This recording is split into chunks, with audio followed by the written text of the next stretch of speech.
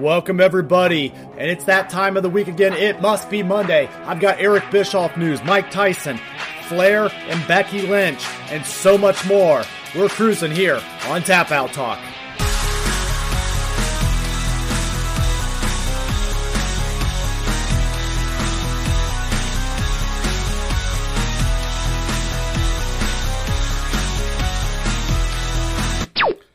And welcome everybody. It must be Monday, and it must be a heck of a week for me to be reporting so early here in the week on Tap Out Talk. It is that time, you guessed it, AEWWE with a little impact this week, and we're going to get right in. Remember, our feature story of the week is going to be Flair or Lynch.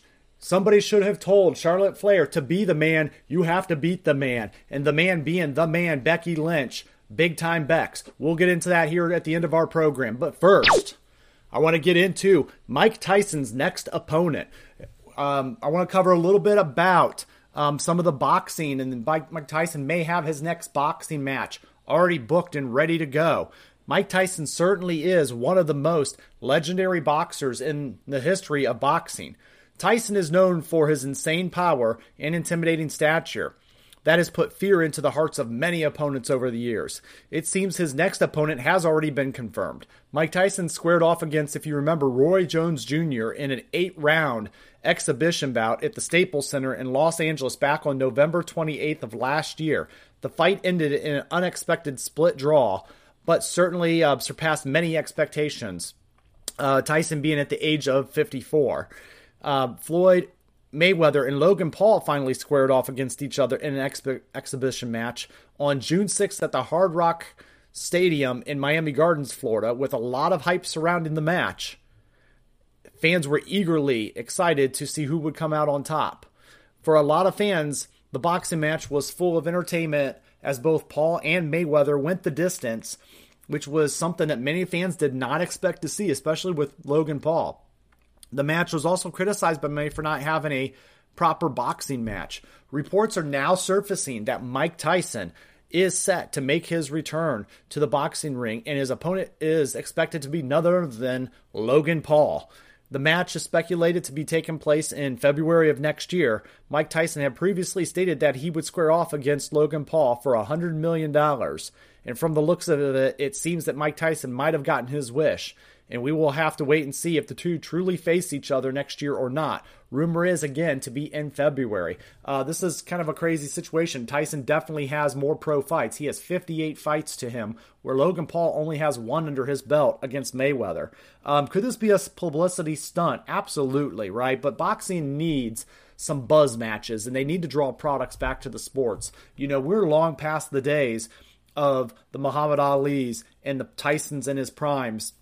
And George Foreman's and so on, and Duran, and we've moved on to the days of UFC and WWE, and then, we're trying to get these last great matches, and Manny Pacquiao versus Floyd Mayweather was the last great match I cared about personally in boxing.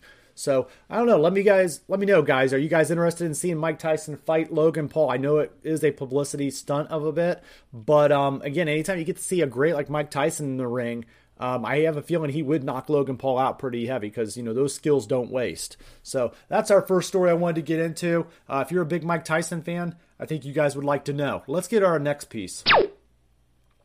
Our next information and piece of news is Jim Ross has been diagnosed with a WWE Hall of Famer and current AEW Jim J.R. Ross has been diagnosed with skin cancer after seeking medical attention for a growth on his lower leg. A few days ago, JR took to Twitter and shared an image of the growth with the following quote, "Been dealing with this for over a year," Ross captioned the image. His continues to quote, "Potential skin cancer issue, CAT scan today, hopefully good results, staying positive." He wrote that before and then adding a smiling cowboy emoji after. Ross issued an update on Saturday the 23rd in which he confirmed that it has indeed been diagnosed with skin cancer by his doctors. The legendary commentator didn't let the bad news bring him down, however. He confessed that he was in good spirits and thanking the fans, family, and friends for the support. He said, "I'm feeling great and I'm ready to attack. Thanks for the support from so many," he tweeted. this is obviously sad news whenever we see stuff like this. We wish Jim Ross all the best here at Tap Out Talk. And, definitely we'll be keeping him in our thoughts or whatever. You guys keep him in your thoughts as he does do a little bit of a battle here with this. One of the most legendary commentators of all time, and his career isn't over by any means. So, JR, we wish you all the best and all the health in your future. Up next, our next story is Cruise Control. As you guys know, Chris Jericho is holding another cruise. We're calling it the triple whammy this time, right? And it is actually occurring from October 21st through today, October 25th of 2021. And that's in Miami to the Grand Bahama areas. The Rock and Wrestling Rangers at Seas are designed to be wrestling meets rock and roll concerts all on a cruise ship, which is so cool. I've been wanting to go to one of these for a while. It's just our timing has never lined up, and with the pandemic and everything. But Chris Jericho is holding another cruise, but some fans have been it's been a pretty bad time so far. Even before they've boarded the vessel, that cruise was a long time coming, and they had a few extra things to consider with their unique setup, and it didn't help speed things up at all. One fan wrote to Ringside News and revealed that there was chance of "we want a refund" before fans even boarded the ship. The line to get on the cruise ship is incredibly long, and it isn't moving any quicker due to the COVID-19 protocol. He said, "We were told that they were waiting in line for 4 hours, and we were also told another estimated 4-hour wait ahead of them." So some people were saying that they've been almost waiting 7-8 hours in some cases. The exact words that he used, "the situation is disastrous." Another fan tweeted out, "Horrible lines for the Chris Jericho cruise." He said, "I've been in line for 4 hours, 4.5 hours, and many, many more are behind me even longer. This is terrible. I am guaranteed to miss my dinner reservation and the pics I paid for with at Kurt Angle." He said, "Yes, some fans paid for things and they won't be able to do now." AEW will not actually be airing a live broadcast from the Chris Jericho cruise as they plan to do so. Of course, the pandemic caused the cruise to get pushed back in several months, and plenty of AEW stars are on the cruise ship right now. Jericho will also be there with Fozzy, also promoting his band and playing live. The experience is likely to be an amazing one if they can actually ever get set sail. So I heard that they did get set sail eventually. We have received no news about if they've done anything to make amends for the fans or if they rescheduled some of the meet and greets. Hopefully they did do that. I would like to think that they would do that and just not let people kind of get ripped off and pay for something. So I'm going to give them the benefit of the doubt. Jericho, Kurt Angle, a lot of these guys, they don't do a bad job, and, they're pretty fan friendly. I've met Kurt Angle myself, and I know he's the kind of guy that seems that he'll make it right with those fans in some format.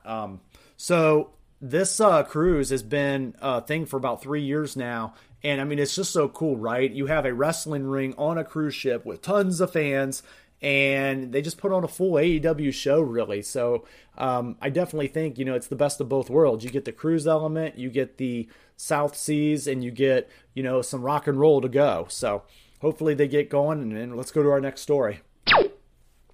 And our next story seems to be missing. Eva Marie actually is missing. Have you guys, noticed that at all? I don't know. I mean, maybe you guys have, maybe you guys haven't. Eva Marie seemed to come back with such a buzz and a new persona and a role model gimmick. But the problem is Eva Marie has not been seen on WWE television since she was brutally attacked by Shayna Baszler on Raw nearly 3 weeks back. In this week's Wrestling Observer newsletter, Dave Meltzer revealed that Eva Marie is taking time off programming so she could fulfill her movie commitments. Marie was not assigned to any brand during the WWE draft, and Meltzer also didn't reveal the expected timeline for her return. And his quote is, "Eva Marie was written out with Baszler's injury and not drafted because she's working on a movie for a while," reported Meltzer. So I find this interesting, right? Because a lot of people were really getting on Eva Marie over the years for not really caring about wrestling, not taking it serious, and really just wanting to use the WWE platform to launch a superstar career. And here you go. You got things like this from Eva, who's already trying to get on TV again or get on to movies. So the reality is, I didn't really miss her. I was intrigued by her coming back, but I told you guys when she first debuted, she's just another diva, right? And so Eva the Diva is off being a diva. making movies and such. And I don't know what she actually does for the WWE brand. And she hasn't really learned too much on the wrestling side of it. So not a good look for fans who are already critical of her. Let's go ahead and the next one. The next one is Tony Nese is a free agent. You guys might remember Tony Nese. He is a former WWE Cruiserweight champion. I've actually worked at a show where Nese was heavily featured on 205 Live, and he was kind of their brand champion. He made his debut in the WWE during an initial Cruiserweight tournament and then was signed right after that. So the interesting news coming out of this weekend is Tony Nese made an appearance on Saturday night's Dynamite. Nese was shown during the opening match where Bryan Danielson defeated Dustin Rhodes to advance in the World Title Eliminator Tournament. Nese was then shown again during the second match when Eddie Kingston defeated Lance Archer to advance. Both times the announcers put Nese over as one of the hottest free agents in the industry. After being released from the WWE, Nese resurfaced on the independent scene in September, wrestling for Daily Wrestling, Create a Pro, WrestlePro, and Championship Wrestling from Atlanta. So he's been kind of all over the indie circuit since his release. Nese has been a part of the WWE's Cruiserweight division since 2016, and he was one of the original members of the 205 roster. He won the Cruiserweight Championship, fun fact, at WrestleMania 35, holding it until that June when he dropped it to Drew Gulak. Nese continued to wrestle on the brand until he was released on June 25th, with his final match airing on June 15th, where he lost to Ikemen Jiro. So yeah, Tony Nese going to AEW. It's interesting, right? Because Nese is a good young talent. He hits the gym hard. You know, I feel like he was trying to be pushed heavily as the face of 205 Live and did not do a terrible job. I feel like the WWE and Tony Nese both did a good job trying to promote him on that brand. But the problem is that he's not a strong enough name yet to really do that. I see him in the same range as Pac. So I feel like, you know, he's in that same brand. I could see him feuding on AEW. I'm kind of surprised AEW's got some interest on him, but you know, they're in acquire talent mode, and I don't think it's bad because he is a still younger talent that can be groomed a little bit further in the wrestling world. So we'll keep tuned on this Tony Nese situation, free agency story. But the fact that AEW's announcers are announcing it, that tells you it's a pretty much done deal at this point. All right, next up is Adam Cole, baby, and his WWE plans. Adam Cole had to make a free agency. Speaking of Tony Nese and his free agency, Adam Cole had to make a free agency decision a while back, and he did choose AEW over WWE brand. It's been a hot topic in pro wrestling for the last month, with fans wondering if he would re-sign with the WWE or jump ship, and that question was answered at All Out when he had joined the Elite in such an amazing night. That was the same night that him and Bryan Danielson joined AEW at that pay-per-view. Earlier this week, a tidbit came out about a pitch in the WWE to use Adam Cole as a manager on the main roster if he re-signed with the promotion. Dave Meltzer, again, who was pretty solid at reporting, he said that was the plan. To quote Meltzer, they were going to bring him up. The idea was to turn Keith Lee heel and have Adam Cole be his manager, probably with a different name, because the last name like Cole, he goes kind of like a Leo Rush, Bobby Lashley type thing, where you have this little guy who's a big talker and he hides behind a big, massive African-American guy, end quote. That was the kind of dynamic that they were looking for him, more as a manager than an actual wrestler. I am very shocked at this. What are they doing up there? You want to turn Adam Cole into a wrestler, or instead of a wrestler, a manager. And there was rumors that they wanted to like cut his hair and everything. And it just doesn't make sense, especially when you have what is compared to the next Shawn Michaels on the roster. And, you know, you think you would do a little more with him. So I understand why he didn't want to go to the main roster and he stayed down in NXT. Cole has been the top star in NXT for years, and he's one of the most talented wrestlers in the world. But here's the problem. He's not 6 feet tall, and the WWE has a long track record of poorly booking NXT top stars on the main roster. This has always raised concerns about how the WWE would use Adam Cole if he ever got called up on the main roster. Why do you think Johnny Gargano and Tommaso Ciampa have all opted to go back down to the main roster? Even Finn Balor. All right, if you're not a WWE homegrown guy, then it's going to be very tough for you to excel on that main roster. That's just something we've seen. We've seen that with Kenta. We've seen that with, I could go on and on, right? They just don't seem to cut the jiff, up there. The fact that Cole was never called up to SmackDown or Raw despite being in the WWE system for years shows that Vince McMahon did not know the value of Cole and brings to the table as a professional wrestler. And then there's the apparent plan for Cole to be more of a manager than wrestler. None of Cole's stellar work in NXT mattered one bit, it seems. And because Vince McMahon's predispositions about wrestlers' looks are such a huge factor, more than anything else, this plan for Cole is a reflection of just how out of touch possibly the WWE brand could be with the stars that they have with today's pro wrestling fit. It shows that, Mick Foley mentioned a while back that, and he could be right on the money with the WWE's big problem. Meltzer goes on, he also said that if he doesn't know if Cole was actually aware of the plan to manage Keith Lee or not, the bottom line, it's just a very bad creative idea. And it's so predictable for NXT call-ups these days, and Cole didn't necessarily have to know about it, and they could have just thrown it at him. There's times right now we're still going through shows where there's no plan. They just write the script and throw it at the guys and say, here's what you're going to do. I think this actually solidifies Adam Cole's, signing with AEW, and I think it proves that he made the right choice. One, he is a part of the elite. He is those guys' friend in real life. Two, his real life girlfriend and fiance, Britt Baker, is actually there and is their champion, right? So this is just an easy plan for Cole. He definitely made the right fit, and he's going to excel in AEW. All right, I want to go over results and thoughts for Bound for Glory this weekend. And we had a theme on the pay-per-view. Out with the old and in with the new. So we got news this weekend during the show, actually, that AEW and Impact's partnership is over as of this past weekend, which was Saturday night, which was Bound for Glory. And that partnership and Forbidden Door has been closed temporarily. So this was part of an initial agreement between Impact Wrestling and AEW. And I think it worked out pretty well. I love the fact that there's partnerships glowing. I love the fact that this did happen. They shared talent.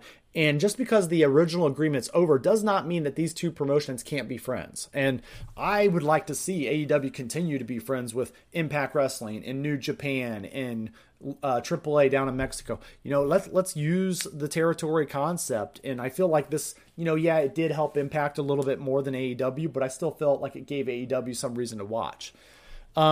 With that being said, that changed the whole scope of Bound for Glory. So we had a lot of different things happen in Bound for Glory, and definitely titles were realigned and reassigned to continue feuds in Impact Wrestling this weekend.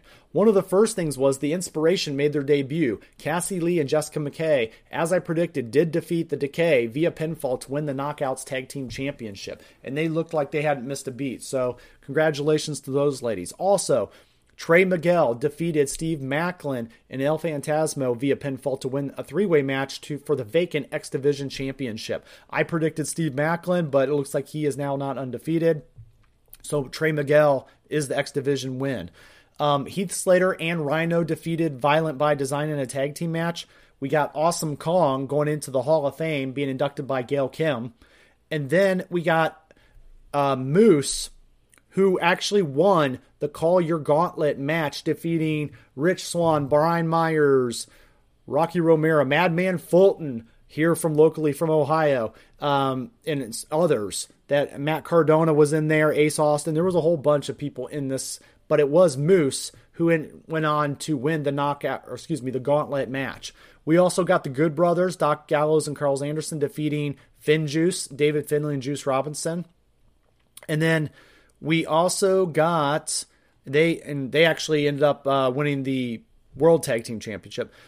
And we had another major change. We got Mickie James defeating Deonna Purrazzo via pinfall to win the Knockout Women's Championship. Congratulations, Mickie. That title is in great hands, and I know you're going to help do some really good work to build up that women's division again. And then in our main event, we did get a new Impact World Champion, and his name is Moose.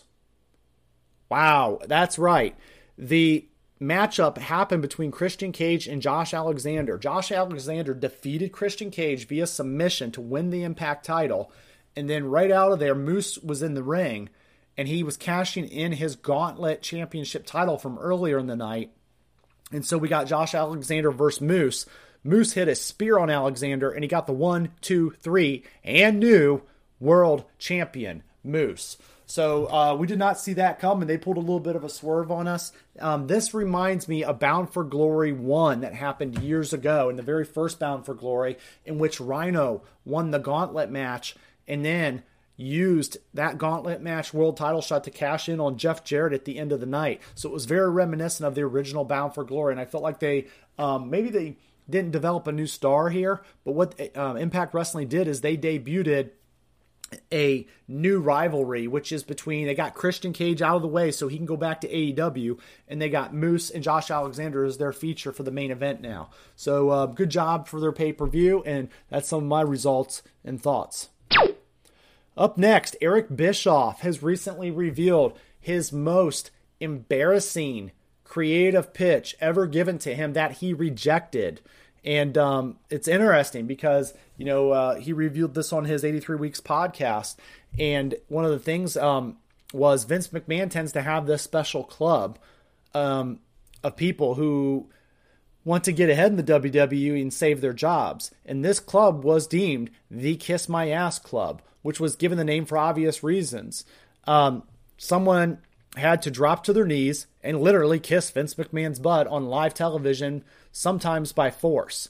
Members of this illustrious club, the very first was, as shown here, William Regal, Jim Ross, Shawn Michaels, and more have kissed Vince McMahon's bare butt live on television. They couldn't talk Bischoff into joining them. Bischoff recently spoke on the subject on his podcast. Vince McMahon wanted him to join that club. I bet he did. But Eazy-E didn't want to pucker up. To quote Eric Bischoff, he said, "The only time I spoke up about creative was not too long after I got there. I got an emailed a scene from the ring, and that scene would have the result at the end of it. And this was back when Vince had the Kiss My Ass Club. It built up, and it led to Vince making me kiss his ass in the middle of the ring like so many others had done before me. I read that, and I went, that makes no sense. I get it at the moment.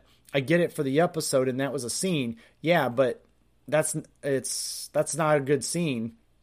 But in the larger, broader context, it makes no sense. No angle, no build-up, no nothing. It's just a spontaneous moment that would have gotten a cheap pop, and it would have absolutely cast a really dense fog over anything else that I was going to do in the future. It would eliminate many potential storylines going forward." Bischoff goes on and says, "I got the email on a Saturday. I was supposed to leave on Sunday and fly to Monday Night Raw on Sunday to get there. And he said, before I left, I gave a call and said, look, I'll do it if that's what you guys want me to do. You're paying for me to perform. You're not paying for me to critique your creative. I firmly believe that. If that's what you want me to do, I'll do it. But here's why I don't think it makes any sense right now. Maybe down the road, but right now it makes no sense. I left it at that. I didn't hear another word. I got to TV on Monday and it was gone. Not another word was said to me." Vince McMahon, it's interesting, right? Because that's the end of the quote. Vince McMahon hasn't inducted anyone into the Kiss My Ass Club for a very long time. And that doesn't mean he can't drop his pants and induct someone next week if he wants to, right? His network partners might not appreciate it since it's partial nudity at this point from a 76-year-old chairman on board, but they would get over it. Ultimately, Vince McMahon, he went crazy with this thing back in the day, right? He had the Vince McMahon Kiss My Ass Club, and we all laughed. And then he even made a cartoon about it. It was called Mr. McMahon and His Ass, and it was weekly on WWE.com. And it was actually, the whole bit of the cartoon was whatever his ass can do all these tricks, and it was its own personality, right? And I found him really entertaining. It's interesting that Bischoff would have this pitch, because it doesn't surprise me at all, because Vince wanted payback, and he wanted to show that he won the Monday Night Wars in every way possible. And he loves the fact that Bischoff and Heyman ended up working for underneath him as he towered over them in this WWE structure, right? So which I do think was smart to bring those guys in. But at the end of the day, Vince wanted him to do that just so it was kind of a trophy, right? That's what I really feel is this was a trophy for Vince. It would have gotten some shock entertainment value, but at the end of the day, I'm glad it didn't happen. I think Eric Bischoff deserves way more than that. And I, don't think he had to resort to those kind of antics, right? I mean, they already threw him in a trash dumpster and did all this, and Vince got to fire him on TV, that kind of thing. But at the end of the day, I don't think that segment did need to happen. Even though I did enjoy the Kiss My Ass Club and even the cartoons. And if you guys can, go back and just YouTube or Google those cartoons. I might have to link some of those on the channel, see if, maybe in my behind the scenes section. So let's go on to our next story. All right, so we're going to get into some of the main stuff here. But before we do, we're getting into Flair Lynch in a minute. But I want to talk about kind of how this last couple days have set up. So I want to point out what a locker room leader Becky Lynch is. Lynch, after the match in Saudi Arabia, Crown Jewel that we covered last week, Lynch took to her Instagram account saying thank you to all the fans, fellow female wrestlers, and others in the statement. So here's the quote from Lynch's Twitter and Instagram that night. It said, Tonight was about so much more than a title. I'll set aside my usual trash talk tonight. Thank you to the women I shared the ring with tonight. You pushed me to do better. Thank you to the fans watching at home. Thank you to the incredible fans in Riyadh. Thank you tonight who cheered so ferociously throughout our whole match and making this first trip to Saudi Arabia so memorable and inspiring so much hope for the future of the women around the world. Thank you to the women who have laid the path for us to do the work we do. Congratulations to the first Queen of the Ring winner at Trinidad. So basically, and then thank you to TJ Wilson 7-Eleven at being the greatest mind in wrestling for the business has, collaborating with us and making magic. I'll go back to hating everyone tomorrow and wanting to slap heads, but tonight I just want to say thank you all. Hashtag and still. And that's the end of the quote. This, guys, is Becky Lynch taking the next step from great performer to backstage locker room leader. I want you guys to realize that. This is Becky Lynch becoming a locker room leader. She put her heel persona on the side in order to put over her fans, to put over her co-workers, to put over the people that have coached the team and the WWE locker room and the women's locker room team. She has really grabbed that brass ring right here and become not just a main eventer, but a selfless leader in that locker room. There's very few people that will do that in the WWE, and this just shows that Becky does have that ability, and wow, I'm very impressed by this, right?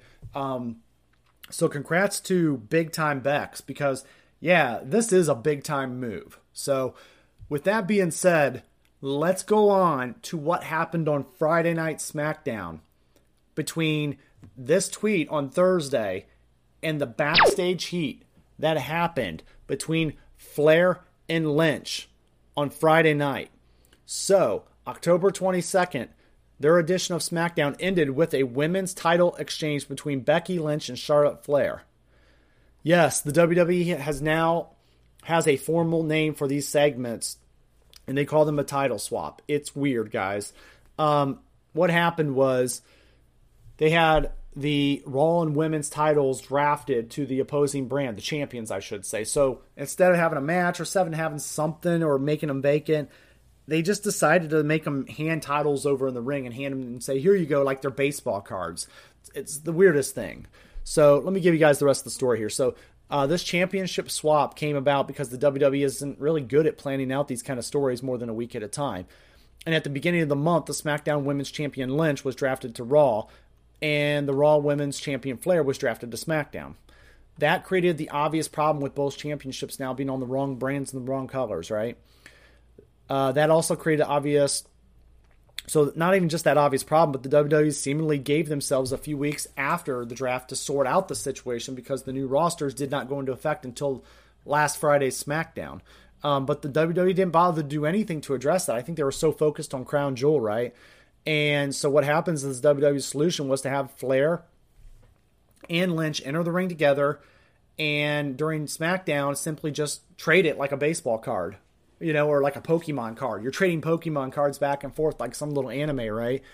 And it was a terrible segment in which both Lynch and Flair came off very immature. They came off like immature children that just really like they were throwing their toys at each other, really. And Sonya Deville kind of was in the ring acting like the parent that has to scold her children and try to keep peace between these two, right? So as you can see, basically these two ended up swapping out. And according to Pro Wrestling Insider, the segment between Lynch and Flair was not supposed to go off the rails to that degree overall. Before the show, Charlotte apparently expressed concern that she didn't want to look weak, nor she wanted her title reign to look weak during that exchange. So the Insider also goes on in the segment to reveal the script, and they said they deviated from it, basically. They said there was a moment where Flair was to hand the belt to Becky, but instead she pulled it away and threw the belt on the mat, which was not the way it was supposed to go down. At that point, Sonya Deville demanded Flair retrieve the belt and hand it to her, which Flair did.